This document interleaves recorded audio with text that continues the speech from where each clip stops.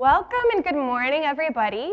My name is Sarah Shotwell, and I am not a pastor. I have not been to seminary, but I am a high school history teacher, and I am so excited to get to do this series on church history. And we did about 3 weeks ago history of the church in late antiquity up into what was called the Council of Nicaea. And today we're going to be talking about the Middle Ages, which is a huge period of time that we need to cover, about 1,000 years in a little under an hour. So I'm going to do my best to get us there. So this is going to be a very, very, very light overview, and I'm just going to be diving into a few critical concepts and topics that I want to talk about. That's going to give us a snapshot of faith and its development in the Middle Ages in specifically Western Europe. So as we talk about Christianity, we're not going to be focusing at this time on what was happening in the East. And instead, we're going to be focusing what's happening in Western Europe and the Christianization of the pagan tribes and how faith was impacted and how the Roman Catholic Church developed during this period. This is a picture here of Charlemagne being crowned emperor in the year 800. We're going to talk about that today as well. So last time, I started with a little timeline. And this is a timeline of the Middle Ages and the time that we're going to be sprinting through today, starting with the Council of Nicaea. And I marked that as the beginning of the Middle Ages because that was a distinct time when the Christian faith was irrevocably changed because the church leaders sought consensus on some critical theological doctrines. And then, shortly after that, those doctrines actually became Roman law. So we saw a time when the church was under persecution, greatly fractured, and had a decentralized model of leadership, moved to a time where Christianity was actually the state-sanctioned religion of the Roman Empire. So you can imagine how much the faith changed in that short window. You'll see a couple of points up here on the timeline. We have the reign of Theodosius I. That was when the Nicene Creed became law. So the church switched from being under persecution to indicting and criminalizing any faith or belief that was not endorsed by the Council of Nicaea. Then we have all of these huge historical events that were very important.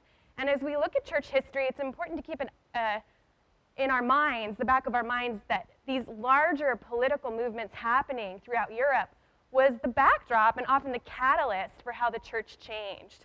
So we have Gaul seized by Germanic invaders. We have the Anglo-Saxon invasion of Britain and the Roman Empire leaving Britain, abandoning it to the Anglo-Saxons. We have the fall of Western Rome, hugely important. Rome at that time was divided in two. There was the Eastern Empire and the Western Empire. So when we talk about the fall of Rome, we're talking about the western part of Rome. The seat of Rome then moved to the east in Constantinople, and the Roman Empire was carried on from there. We have the start of the reign of Justinian. Gregory the Great becomes pope around 590. Missionaries are sent from Rome to Britain, Ireland, and France. Then in 610, critical moment in the Middle Ages, the faith of Islam was founded, and that will irrevocably change Europe. We see the Viking invasions happening starting in 793. Charlemagne is crowned Emperor of Rome in France in 800. We'll explain that later. Then we have the Norman invasion of England, the First Crusade, Genghis Khan launching attacks in Russia and Eastern Europe, the Inquisition, the Black Death, the 100 Years' War, and finally the fall of Constantinople, which marks the end of the medieval period and ushers in the Renaissance. So a lot to cover, and the church changed and evolved quite a bit during this time, as did faith. A couple of things this is an oversimplification, but if we're going to boil down some differences between late antiquity and the Middle Ages, here are some things we can look to. In late antiquity, we saw decentralized leadership, which I mentioned. We saw theological diversity, so not everyone could agree, for example, on the corporeal makeup of Jesus, and people were arguing, is Jesus fully divine? Is he fully man? Is he fully both? If so, how? People had different interpretations. There were persecution of Christians happening. People were seeking unity, but they were seeking unity through the consensus of church leaders across the empire. The faith was infused with Greco-Roman values and also aesthetics. So when we think about architecture, art, worship styles, that was very much infused with the aesthetics of Greece and Rome. And then the main seat of the faith was in Turkey, in Constantinople. In the Middle Ages, we see power increasingly centralized around the papacy in the West. We see the emergence and adherence to theological orthodoxy. So we're done with diversity, and now everyone is expected to be unified in their beliefs. Instead of the persecution of Christians, we see the persecution of the opponents of Christians, whether that were Jews, Muslims, or heretics.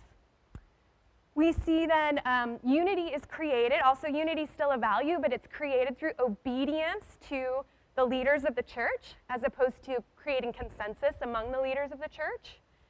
And we see an infusion of Germanic Western values and aesthetics. So we'll see the art change, we'll see the architecture change, we'll see things like values and ideologies change based on the Western Germanic people and what they valued. And then we'll see the main seat move from Rome to Rome, Western Rome, and then occasionally to Paris. So this is just some review from last time. The Nicene Creed is what we addressed last time, and this was, to just boil it down, a list of theologies that were officially sanctioned by the Universal Christian Church under Emperor Constantine. And in 325, we'll remember Constantine, who was the first Christian emperor, invited 220 bishops, primarily from the east, because the west was far away, people couldn't get there. 220 Eastern bishops met at Constantine's summer home, and they debated theologies. And they came to consensus. It wasn't an absolute unanimous decision, but a strong majority held that certain theological bullet points were true, and certain were considered heresies. And what was primarily defined was the definition and nature of the Holy Trinity. And when people said, I am a Christian, or I am a Nicene Christian, that was the title, that meant I believe and uphold the Trinity as sanctioned by the church. There were other views on this at the time, people who called themselves Arian Christians, who would say they believed many of the things endorsed by the church, but they did not believe in the full divinity of Christ. They emphasized the humanity of Christ. Really important, because these heresies threatened to tear apart the church, and the church for 1,000 years was combating ideas that they believed were false. So one thing we asked last time, and we won't pause to discuss quite yet, but what were the benefits of the Nicene Creed and the legalization of Christianity, and what were the drawbacks? And some of the things that were brought up by you guys as a congregation were really interesting points. Some of the benefits were that suddenly the church wasn't in persecution anymore, so that was something to be very celebrated. People could practice their faith publicly. Suddenly we had the emergence of public debates on theologies, and people could discuss and talk about these things in public. And certainly a Christian emperor was a boon to the church. And the Nicene Creed created a sense of unity among people. They knew who the Christians were based on what beliefs they could assent to. But there were drawbacks too, and some of the things you guys brought up were creating these sudden insider-outsider dynamics, emphasizing belief and what we intellectually assent to as the definition of faith, as opposed to how we live it out in a holistic way. The fact that suddenly, with a Christian emperor, a lot of people are converting to the faith for political reasons, and it's harder for the church to tease out who's converting for genuine reason and who is doing it for financial or political gain. So there were drawbacks as well. This brings us into a question that is going to dominate our discussion today and moving forward through the next two sessions that we're going to do on church history. And the question is about how faith and culture interact. One unique thing about the Christian faith is that unlike other religions of the day, it was not tied to one specific ethnicity. So the Christian faith, although Latin became the dominant language in the West and Greek became the dominant language in the East, is not reliant upon those languages to thrive. Christianity can be for Jews or Greeks or Americans or the Chinese. And Christianity by nature expresses itself through whatever culture it comes in contact with. There's something about that that's really incredible. And there are a few hazards that come with that as well. Because sometimes the parts of our culture that don't exactly jive with the teachings of Jesus get adopted into the faith as well. And immediately we see with Rome is that we have all of these Romans, and they have Roman values. And some of the values of Rome are law and order and organization and structure and reason. And then we also have the military, and we have torture in our legal system, and we have strict hierarchies and a sense of obedience to those above you. And we see all of these values co-opted into the church in the West. Values that may or may not have been supported by the teachings of Jesus. The first time I came in contact with this idea that culture could define a lot more about how we practice our faith than the actual teachings of Jesus was when I was studying abroad. And I studied abroad about a mile from this little village, and this is the church we attended. This is called Ramsau. It's in the Alps in Austria. And in the Alps, it's a very traditional place. People still wear lederhosens to church. They still trot their goats through the street, carrying flower baskets. I mean, it's like the sound of music. It's amazing. But people have very old traditional viewpoints about faith. And there was a belief in the Alps that Christians should not play sports. Okay? Deeply held value. Because sports, to play sports, to participate in sports, to be a sports fan was seen as idolatry. So deeply held value of these people. And there were sports ministries in Austria trying to teach kids, you don't have to choose between being a Christian and being an athlete. You can, in fact, have a faith and play a sport. It is possible. And this was like mind-blowing to these people. They couldn't quite wrap their minds around it, especially the older generations. And I realized as an American, it didn't make sense to me at all. But these people were so zealous in their viewpoint. And that came from a cultural belief that they held about sports. And it got me thinking, what are the things in my own faith that are culture and culturally driven? And what are the things in my faith that are coming from the essential teachings of Christ? And it's taken me a lifetime and will continue to take me a lifetime to separate those things out. And it takes a lot of stepping back and self-examination. And sometimes it's hard to separate the two. 3 cultural forces existed in the Middle Ages, specifically in the West. And historians talk about these forces and how they changed Europe dramatically. The first force we'll talk about is Romanitas, or Romanness. This is describing the aesthetics, structures, values, philosophies, and mythos of ancient Rome, and also denotes nostalgia for Rome and the Roman ideal. This is hard for us to imagine because we don't sit around daydreaming about Rome anymore, but they did in Europe for years after the fall of Western Rome. It was considered a huge loss, an unfathomable loss of one of the most powerful, developed, successful cultures and civilizations in history. And people could not wrap their minds around how Rome had been taken over by foreigners.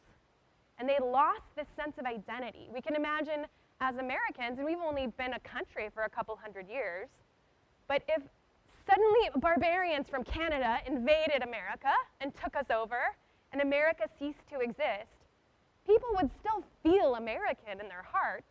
America wouldn't go away. They'd still talk about the founding fathers, and they'd still probably try to bring it back. In Europe, after the fall of Rome, people tried to bring back Rome for 1,000 years. That's how strong the impact was on their imaginations. So this sense of Romanness pervaded their ideals. Germanization, I like this word.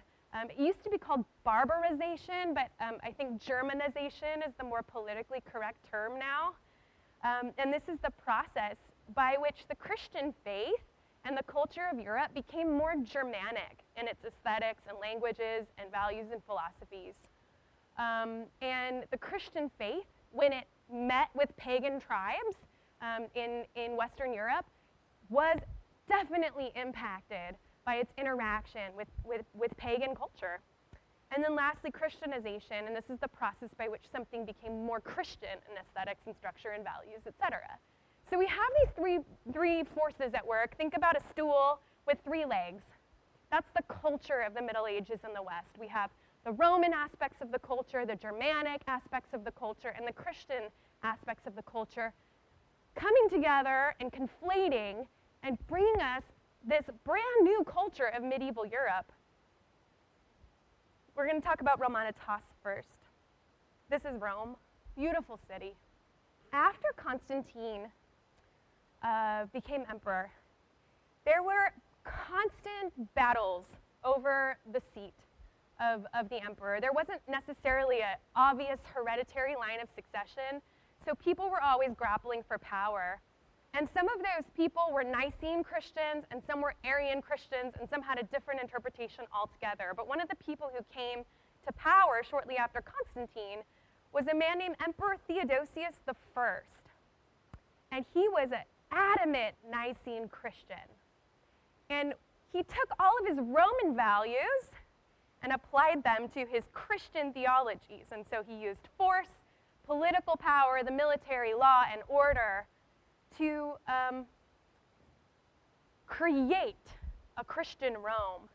He banned all forms of pagan worship, destroyed pagan temples and pagan idols. He banned the Olympic Games. He enforced the Nicene Creed as law. And like all other emperors, he was challenged by other emperors who disagreed with him. But he had a huge influence over creating a Christian West. The fall of Rome left an absolute scar on the imaginations of the European people. This happened in the late 5th century, and in fact, Rome remained. It was just that the ethnically Roman emperors were replaced by Germanic leaders. There was a tremendous impact on the church, however. In 445, the Western Emperor Valentinian, who was hanging by a thread in the West, facing constant barbarian attacks, makes a deal with the Eastern Emperor, and he names the Bishop of Rome rector of the church, or the highest pastoral role in Christendom.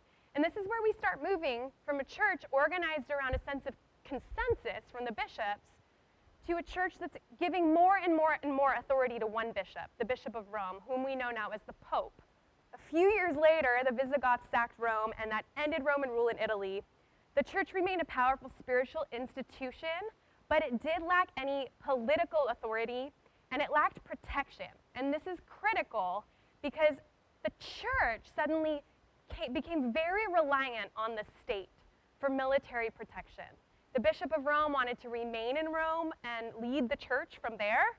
However, unsafe to do so because the church was under attack in Rome. And so foreign military from kings and the emperor of Eastern Rome would come and protect the Pope and try to re-seize lands in Italy. And this engaged the church in several decades worth of battles with local tribes. This is a picture of the Council of Nicaea from last week that I brought up. There's Constantine down there. And this, I'm bringing this picture up again to just show a distinction. The Council of Nicaea was a time where people wanted consensus. They wanted to discuss. And then suddenly, we have more and more authority going to one person. And after the Bishop of Rome was named first in command, pretty quickly after that, the Bishop of Constantinople was named second in command, and also given special privileges. So now we have these two bishops, the Bishop of Rome and the Bishop of Constantinople, and they're in a little bit of a rivalry over who's going to have more authority within the church, to the extent that eventually they're going to split completely from one another. This is what's known as papal primacy. which was the moment the Bishop of Rome was given the highest position within the church by the two Roman emperors. And it's interesting that the Roman emperors decided who was going to be in charge. They based this on the inheritance of St. Peter's position and Peter's merits within the early Christian church, the dignity of the city of Rome, just a lot of respect for the history of Rome as a place, and the role the Bishop of Rome played at the Council of Nicaea. And what was issued within this edict was that any bishop who refused to answer a summons from Rome could be forcibly extradited from his province and disciplined. And it wasn't the churches who would be responsible for extraditing these bishops and disciplining them, it was the state, because the emperors had embraced and endorsed the Bishop of Rome as the leader of the church. Here's the first discussion question I have for you. Okay, so you can turn to someone nearby you, please do, and I want to ask you this, practically speaking. Why did the church need the state? This is where we start to see this marriage form between the government and the church, and it's a symbiotic relationship, and they both needed each other. Why did the church need the state? Why did the state need the church? Second part's a little harder to answer, but they both needed each other. What do you guys think? Discuss amongst yourselves, and I will poll you in a second. All right, let's start with this first question here. Show of hands if you'd like to chime in. Why did the church need the state? Let's start there. Some reasons the church might have needed the state.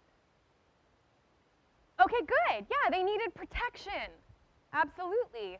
The church at that time, although later they would have their own military, early on the church did not have their own military. So they needed military forces to protect them from persecution and invasion. Absolutely. What else did they need the state for? Yes, to uphold the law. This is really interesting and convoluted, and we get to the Inquisition in a few minutes. We'll try to make sense of this a little bit, but there was no separation of church and state in the sense that the state and church were opposed to one another in any kind of way. They worked together, and the state was actually, the secular authorities were actually the ones responsible for disciplining, punishing, and torturing heretics.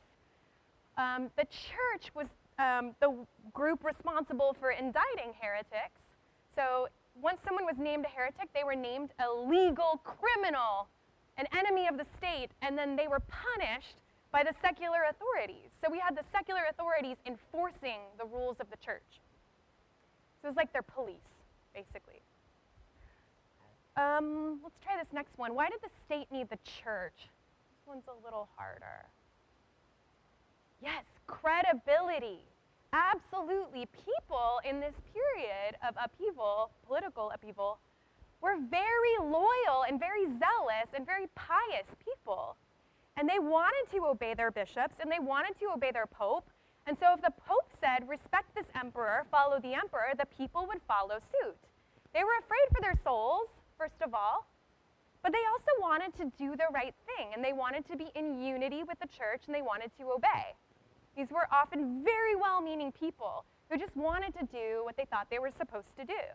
And the Pope could speak on behalf of the emperor and get people emotionally involved in a cause that they felt had divine implications, not just political ones.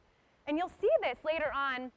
You'll see things happening like the Pope wants to punish a king for being disobedient. So we'll have kings who are disobedient to the Pope and say, I don't have to listen to you.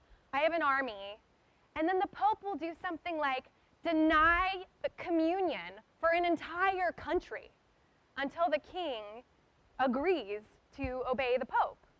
So the Pope had an incredible amount of power because the people were more loyal to the church than they were to their own kings at times. And if the Pope wanted to exert a power play like that, he could do so. So that the state needed the church also because the entire continent of Europe was up in arms over this controversy and military conflict going on between the Roman people and the Germanic people. It's like war after war after war was breaking out. And the only time that was able to be brought to a stop was when those Germanic tribes finally converted to Christianity, sometimes by their own free will and sometimes by force. And Christianity became the unifying glue of Europe. It was like the missing piece. If you think about it like a three-legged stool, if you get one leg of the stool out, the stool will tip over. Christianity was the stabilizing force in Europe. So the question about papal primacy and the authority given to the Pope is a question of hot debate among Protestants, members of the Orthodox faith, and the Roman Catholic Church. And here's what Protestants and Orthodox people might say about the Roman papacy. That it's a man-made institution forged in the name of political power, and it was never meant to grow into the institution that it became in the Middle Ages. Whereas the Catholic Church would say, no, in fact, the Roman papacy was not a human institution at all, but simply humanity's recognition of a divine institution that had existed since the days of the apostles. So they are tracking their pope all the way back through this lineage to Peter, because Peter founded the church in Rome. And so the people who fell into his footsteps were the people who believed they held a certain amount of spiritual authority because they were leading the church that had been led by Peter. So it wasn't that it was created by humans, it's that it was finally recognized for what it had been all along. And this is often what theologians of the Catholic Church will say about things and developments that happened along the course of history within the Roman Catholic Church. Not that they were created or new, but recognized. So, hot debate still today. Even so, regardless of how we view that, Roman culture had a tremendous amount of influence over the Western Roman Church. Some of the things in the church that came from Roman culture were a strict hierarchy of the church, which mimicked the structure of the Roman military in terms of how it was organized. The Christian values and theologies were adopted into this structured and rationalized Roman legal system. The title Pontifex Maximus, or the Great Bridge Builder, was a title given to Julius Caesar, eventually became a title given to popes. So in some ways, emblematically, the Pope is seen as standing in for the Roman emperor, even today. Military conquests abroad were replaced with missionary conquests abroad. And we see the emergence of domes and arches in our church architecture, and then the vestments for the clergy were inspired by the dress of ancient Romans. So we have a lot of Roman culture infusing this major institution that still exists today and has for a long, long time. We still see that Romanitas in the church. But the Romans did not have a monopoly on Christianity, much to their chagrin.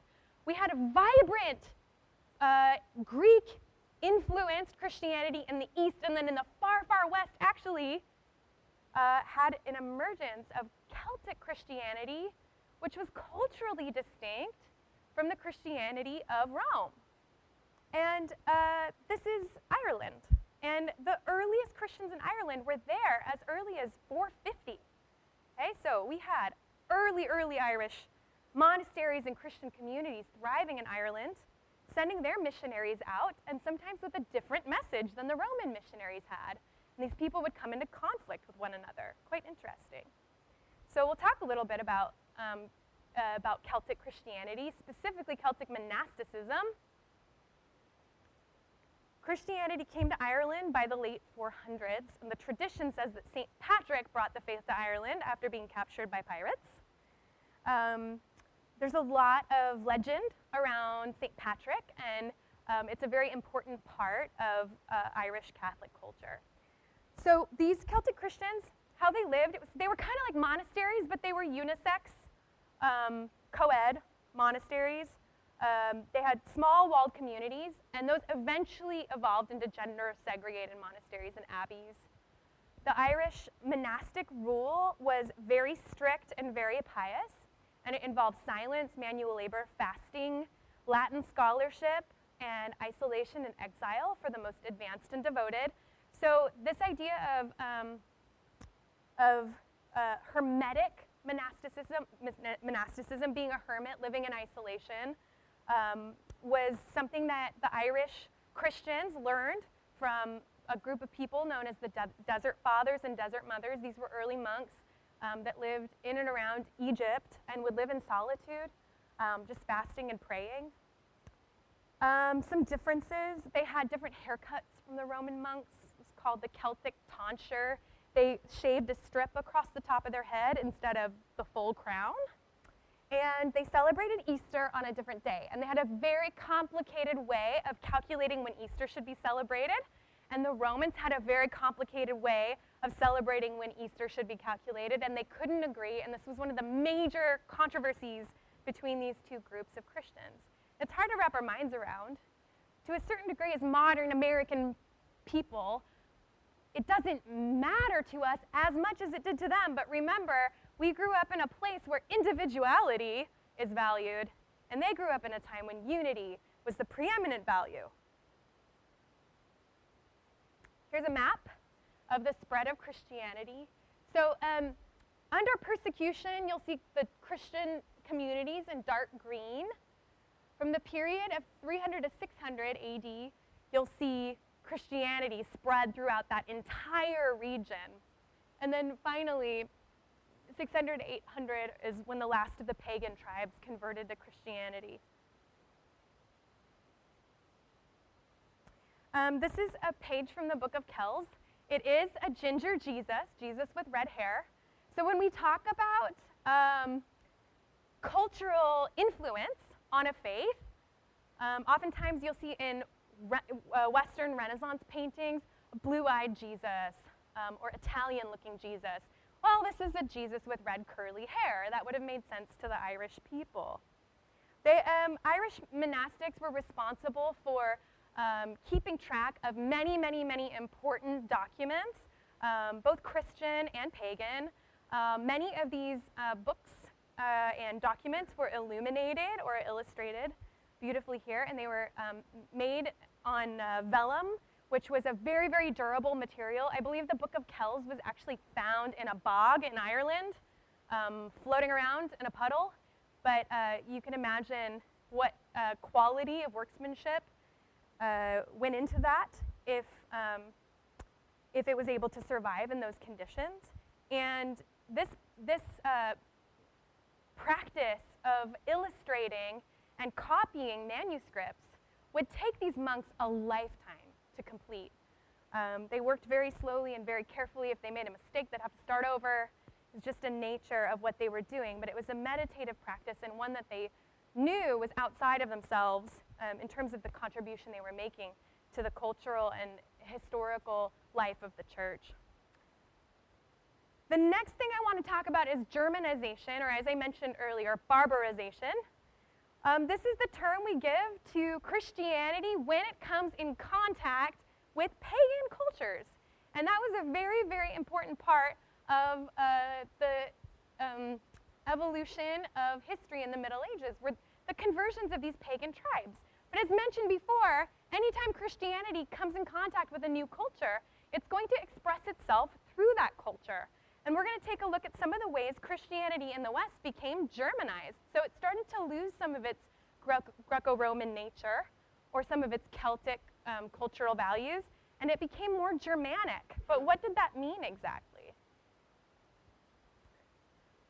So, a little bit of information. This is Saint Ethelbert of Kent, a hero of Anglo-Saxon England. He was the first pagan king in southern England to embrace Christianity. And he was converted by Roman missionaries who were sent out in 590 by Gregory the Great to bring the British pagans Christian teaching. Many of the British in the north had already been reached by Celtic missionaries, which posed a problem for the Roman missionaries. who had different ideas about things. People often converted along with their kings. This is very, very common. We now value individual choice, but throughout the Middle Ages and even the Reformation, entire communities or cities would convert when their leader would convert. It was a part of the deal. There wasn't the sense of religious choice and religious freedom. You converted when your leader did. This was far from Rome, though, out in the British Isles, and Christianity there was influenced by Germanic tribal values, and it took on a different tone in the West than it did in the East. For example, women in leadership was not uncommon in the British Isles. It would have been unfathomable in Rome. Hilda of Whitby is one such important figure. She lived in Northumbria. She was the princess around the year 600, and she learned about Celtic monasticism from missionaries in northern England. She went on to become a nun, founded an abbey and 7 monasteries, where she oversaw the instruction of both men and women. She was renowned for her virtue, character, and leadership, and served as advisor to Anglo-Saxon kings. She effectively led the northern English Christian community through several struggles and pagan revivals, and was considered an honorary bishop and was buried in bishop's vestments. So in the year 600, in the British Isles, it was perfectly acceptable for a woman to have that amount of authority within the church. It would have been unfathomable in Rome. And part of this was by necessity. Part of it had to do with cultural values. One other king we should mention is Clovis. He was the first king of what is now modern France to convert to Christianity. He was led to the gospel by his Nicene Christian wife, Clotilde, or Clotilda. Great names. And he established what was the first kingdom, pagan kingdom, that was in line with the Western Roman Church. That's him being baptized. So here are some Germanic and values that were imparted to Christianity as the Germanic tribes converted. Interestingly enough, a strong emphasis on marriage and bloodlines. Not uncommon to hear about the importance of family and marriage in the church today, but this was not actually seen as a primary value in the church in late antiquity. Interestingly enough, singleness, celibacy, was valued as a higher form of piety than married life. The Germanic tribes changed this because family values were their #1 priority. Some other things, brute force and mystical miracles settled theological disputes as opposed to logical scholarly discourse. So you'll see St. Augustine writing about his conversion to Trinitarian theology, and it came through scholarship. He was suddenly went into a religious ecstasy while reading scriptures, okay, and became convinced in his heart. For the Germanic tribes, theological disputes were settled by who won the battle. Or, in the case of this picture up here, what was called trial by ordeal, whereby 2 people might be having a theological dispute. This was a common practice written about by a French historian, Gregory of Tours, whereby, say a man is debating about the divinity of Christ and saying, Christ is fully divine and fully man at the same time, and someone else says, no, Christ is fully man and the Father is fully divine, and they're getting into a fight about it.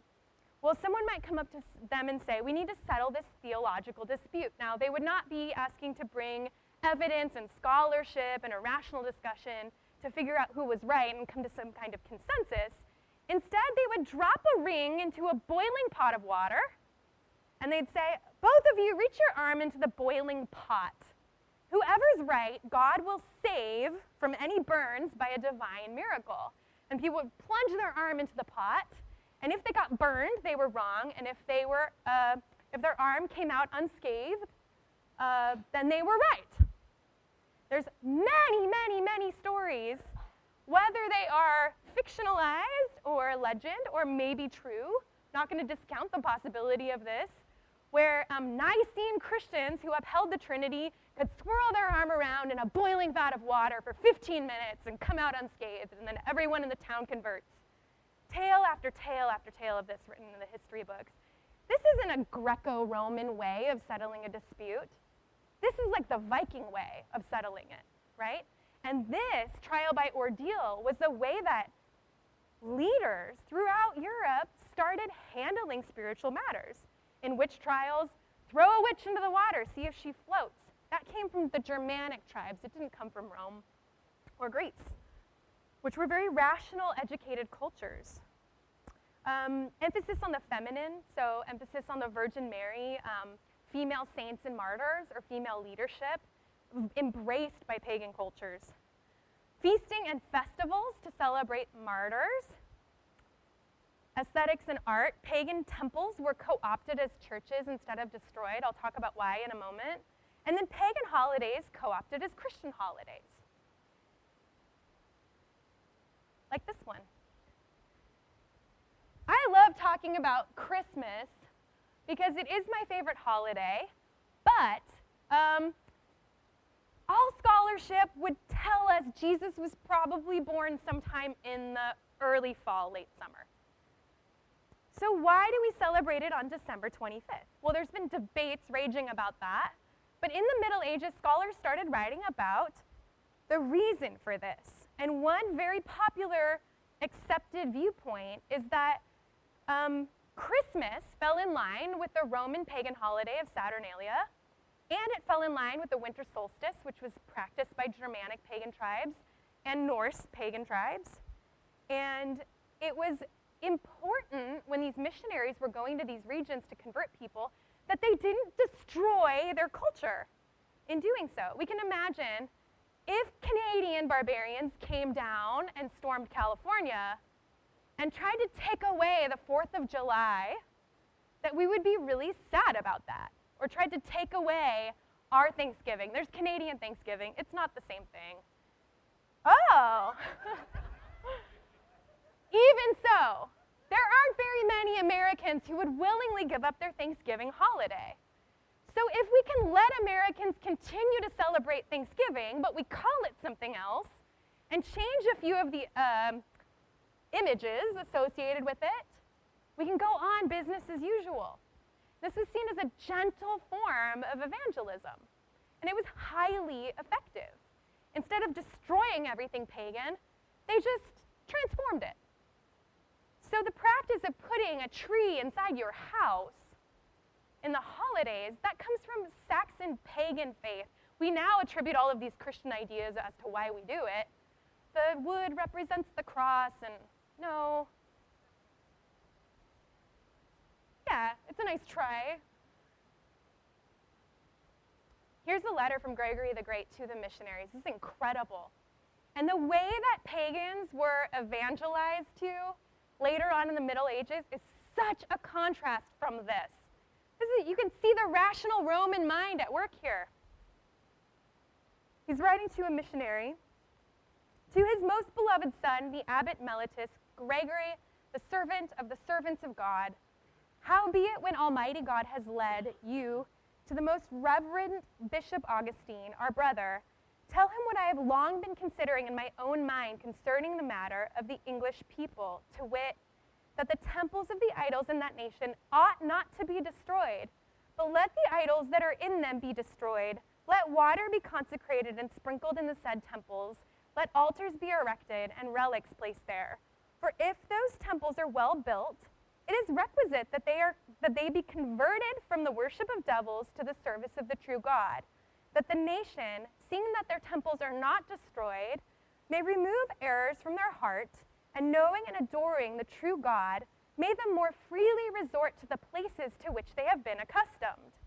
And because they are used to slaughter many oxen in sacrifice to devils, some solemnity must be given them in exchange for this, as that on the day of the dedication, or the nativities of the holy martyrs whose relics are there deposited, they should build themselves huts of the boughs of trees about those churches which have been turned to that use from being temples, and celebrate the solemnity with religious feasting, and no more offer animals to the devil, but kill cattle and glorify God in their feast, and return thanks to the giver of all things for their abundance, to the end that, whilst some outward gratifications are retained, they may the more easily consent to the inward joys. For there is no doubt that it is impossible to cut off everything at once from their rude natures, because he who endeavors to ascend to the highest places rises by degrees or steps, and not by leaps. Wow. Just usher them in a little bit. Don't get so worked up over all of these cultural practices that are foreign to you. Teach them. Let them take it a step at a time. Don't destroy their way of life.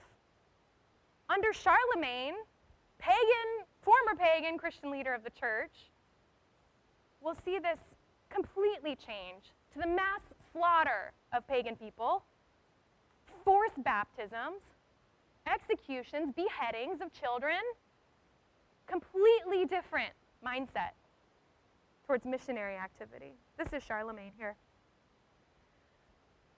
So we see the emergence after Clovis of a Christian France. And in 800, the Pope, Leo III, is experiencing constant attacks from Lombard invaders. And he needs help and he needs protection. And the Western Roman government is completely gone by that point. And the East is far away. He needs a close neighbor. France is a lot closer than Constantinople. And by this time, there's a lot of controversy going on between the Eastern Church and the Western Church. So the Pope cuts a deal with Charlemagne, and he says, I will make you the emperor of Rome. Rome has been gone 300 years. But they want a new emperor. They're going to bring it back. Charlemagne is stoked. The Pope crowns him emperor, and the emperor pledges his military support to protect the Pope. And we see there the unification or marriage between France and the Roman Catholic Church. And France was the #1 supporter and benefactor of the Roman Catholic Church for years. With the endorsement of the Pope and the full support of the church at his fingertips, Charlemagne endeavors to transform Christian culture in Europe. Some things that he did as emperor. He thought the church was struggling in France, and he wanted to see higher numbers. That would also benefit his projects because more people in the church meant more tithers.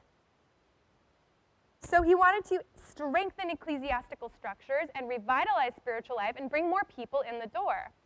Music was improved. That was one of his first projects.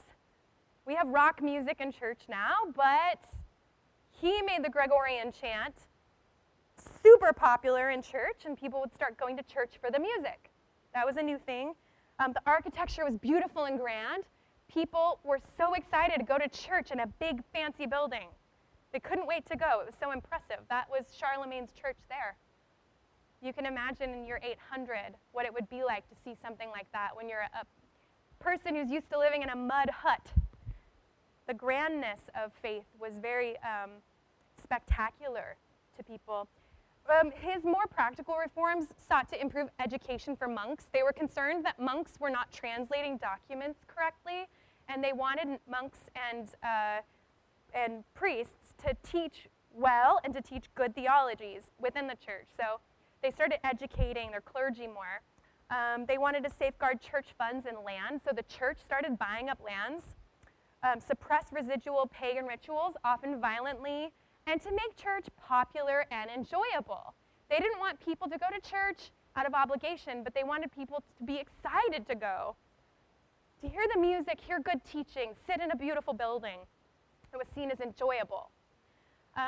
He funded and endorsed the spread of Benedictine monasteries, promoted the transcription of sacred manuscripts with good legible handwriting. And so I will also tell you, Charlemagne invented a font called Carolingian minuscule, and it became law to write in this font only. I'll show you a picture of it in a minute. He standardized liturgy in the parishes. He standardized music and aesthetics in the parishes. He provided education, as I mentioned, and he expanded the authority of the church over family planning and marriage. Fascinating. We'll get to that in a minute. This is Carolingian minuscule. beautiful. The law, everyone had to write in this beautiful, clean, legible font. And here's why. Handwriting had become regionally recognizable, but outside of one's exact region, no one could read the documents. This is what they looked like before Charlemagne invented Carolingian minuscule and required all documents to be written in it. No one could read what they were writing. So when someone's translating the Bible and spending their entire life to create a Bible in those days would be worth equivalent today about $10,000 to $20,000 in our today's money, because they took so long to make, they were so valuable. But if no one could read them, what was the point? Or people would make mistakes, misunderstand theologies because they couldn't read the handwriting. So we went to that. Okay?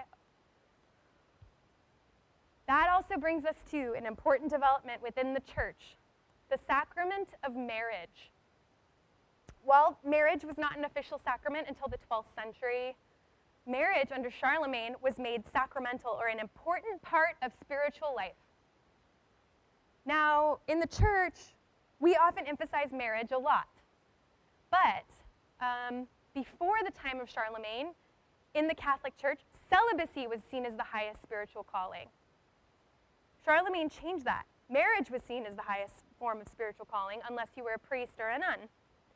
And this was seen as a special part of life for Christians, not just a government contract or what I joke with my students as a fallback plan for the lusty. Paul, in his writings, talks about how marriage is not desirable, but if you can't keep it together and stay abstinent, you should get married, because it's better to experience those emotions in a marriage than to burn with passion, he says. So that's how marriage was seen for several centuries. A fallback plan. If you can't be celibate, you can settle for marriage. Under Charlemagne, that changed.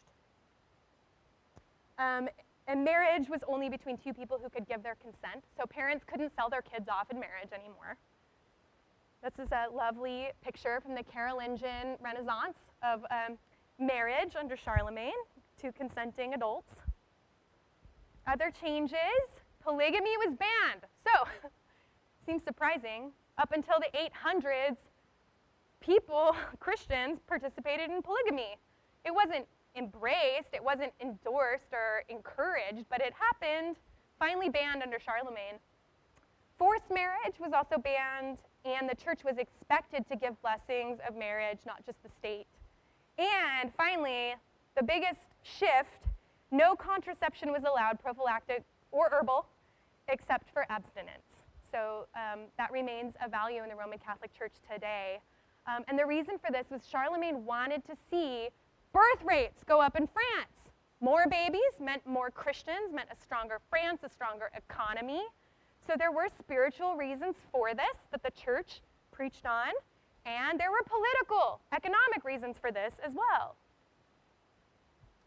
That brings me to Germanic family values, which I touched on a little while ago. While early Christians emphasized piety through celibacy, Germanic and Norse tribes viewed bloodlines, offsprings, and the nuclear family as the central value and organizing principle of life. Groups were organized into tribes or clans, and Germanic law, known as Wergold, was rooted in the ideas of the nuclear family and evolved as a type of litigation, essentially, that evolved to mitigate retribution and blood feuds between family members. So how it used to work in the Germanic tribes is that if someone hurt your family member, say they chopped your arm off, you would go and chop that other person's arm off. And that was seen as tit for tat. Now we're square. But what was happening in these tribes was people were literally going back and forth and hacking off all of their limbs, and it became this very, very violent practice that was seen as just. And so what they did instead was start to add a dollar value to body parts. So instead of hacking someone's limb off because they hacked off your brother's limb, they had to pay you 100 francs for your left arm, 200 francs for your right arm. So it became this civil law. But it was all about family. And if someone harmed your family, they were harming you, and you were going to get them back. And then Germanic and Norse mythology reveals an intense devotion to the ideal of family. Interesting how this idea of family has infused our understanding of faith. Here's Jesus and Paul on nuclear families. Here's Jesus. If anyone comes to me and does not hate his own father and mother and wife and children and brothers and sisters, yes, and even his own life, he cannot be my disciple.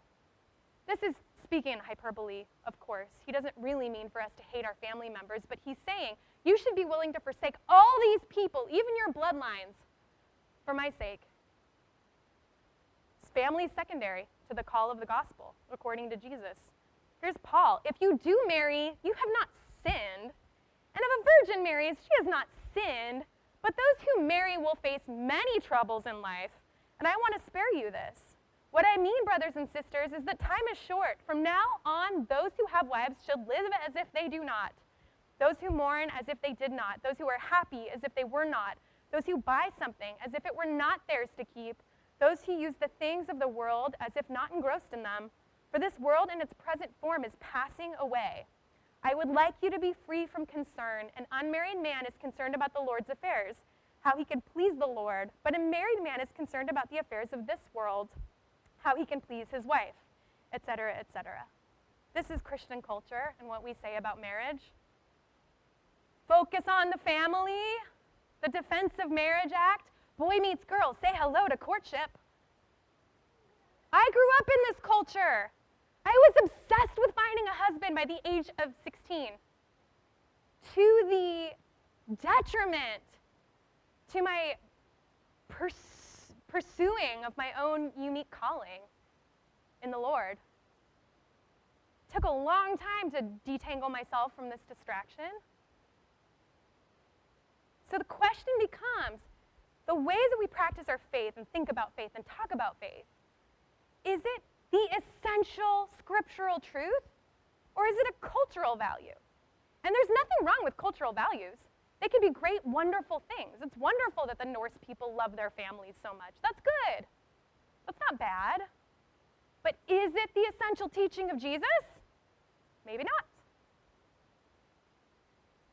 Charlemagne left a strong legacy.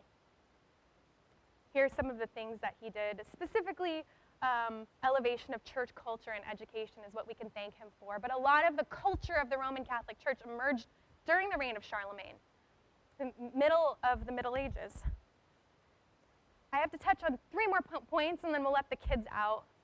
The last thing that I want to talk about, because I think it's incredibly important when we look at the Middle Ages, which is often called the Dark Ages, is that the church was engaged in a tremendous amount of violence, political power jockeying, and greed. And the church, in many ways, mirrored the culture of the times. The first major way was the Crusades. We can't get through the Middle Ages without at least touching on this. In 1095, Islamic Turks were migrating into the Byzantine Empire, attacking Constantinople. The Crusades were initially a call from the Pope for military action against the Muslims. So the Pope called on France to fight the Muslims in Constantinople. But there were other goals aside from religious zeal and an attempt to aid Christian brethren abroad. Some of those goals were recapturing Holy Land and relics, subduing the Turks politically, exerting Western Roman control over the Eastern Empire. So the Pope also wanted to get in there to Constantinople so that he could kind of take over. A justification for violence against the Jews, and the exercise of papal authority over the Western kings. The Pope would excommunicate people if they refused to answer to the crusade. So we see this political power and greed fused or conflated with religious zeal. It was really hard for people to parse that out and untangle it. Next, we have the Inquisition. Around 1230, the Papal Inquisition was started by Gregory IX, and this was to bring law and order to the punishment of heretics and criminals. And Dominican friars, who were well-versed in theologies, would carry out the program. They would try to find people who were secretly Jewish, people who secretly didn't believe in the full divinity of Christ, or whatever have you, secretly practicing pagan rituals, and they would have a trial, and it would be decided whether you were a heretic and you'd have an opportunity to confess, etc. This was inspired by Roman law, and the Pope authorized the use of torture to exact confessions and information. That brings me to this last point. It's easy to get cynical about the church in the Middle Ages and go, gosh, what happened? So much corruption. There were bribes. There were sex scandals among the clergy. There was power. There was violence, hatred, and cruelty. But there were also some incredible grassroots movements that emerged during this time in opposition to the culture. Francis was one of these people. St. Francis believed he was meant to be a crusader. And on his way to join the army, got a vision from God, and he heard God's voice say, "This isn't the kind of soldier I want you to be." And he turned around and he thought about it for a while and eventually started an order. He committed his life to living among the poor, traveling, spreading the teachings of Jesus. He even traveled to Turkey during the Crusades, not to kill Muslims, but in attempt to evangelize the Sultan. And he snuck into the Sultan's tent to tell him about Jesus. And the Sultan was so impressed that they became really good friends, and the Sultan made him an honorary Muslim. He suffered personal illnesses and is reported to have performed many miracles while spreading joy and peace. And his movement was insanely popular. So I say this to encourage you. He's just one example of many. In a violent world, he promoted gentleness. In a power-hungry world, he embraced meekness and humility. In a greedy, money-hungry world, he embraced poverty and homelessness. In a world that valued prestige and status, he spent his time among the poor and sick. In a world torn apart by complicated and convoluted theologies, he embraced a simple message of love. Sounds a lot like Jesus. Yes, animal lover. And so that brings me to my last point. Cultural expression or cultural opposition. It's a paradox. We want to stay relevant as Christians. We want to engage with culture. I think Chesterton makes an interesting point when he says, "It is the paradox of history that each generation is converted by the saint who contradicts it the most." Francis contradicted every aspect of the dominant culture. So I'll leave you with this question to think on, and I'd love to discuss it with you after church if you want to talk about it. What aspects of our faith get at the essential teachings of Jesus? And what aspects of our faith are uniquely American? We live in a country where churches have CEOs now, where fruit is determined by the bottom line and how much money is in the offering plate, by how many people are sitting in the chairs. We have pastors who fly around on private jets. I read a figure that several megachurch pastors in this country make over $500,000 a year salaries. Sorry, Chris, not going to happen here. But there is this justification that happens. Why? Because we want to be relevant. We're Americans. We do things differently. But is that the essential teaching of Jesus? Or is that just something our culture is informing our faith? So I want to ask, as we talk about the Middle Ages, as we talk about ourselves, as we pray and examine, what are the essential truths that transcend culture? Sometimes we feel zealously about things without really thinking, is this really in line with the teaching of Jesus? Is this what Jesus tells me? Or is this what my culture is telling me? Maybe my church culture. I'll leave you with this verse. Just the essentials. When everything else is convoluted and scary and political and confusing, we can cling to this. Because Jesus tells us there is a hierarchy of Christian concerns. All commands are not equal. One of the teachers of the law came and heard them debating. Noticing that Jesus had given them good answer, he asked him, "Of all the commandments, which is the most important?" "The most important one," answered Jesus, "is this: Hear, O Israel, the Lord our God, the Lord is one. Love the Lord your God with all your heart and with all your soul and with all your mind and with all your strength. The second is this: love your neighbor as yourself. There is no commandment greater than these."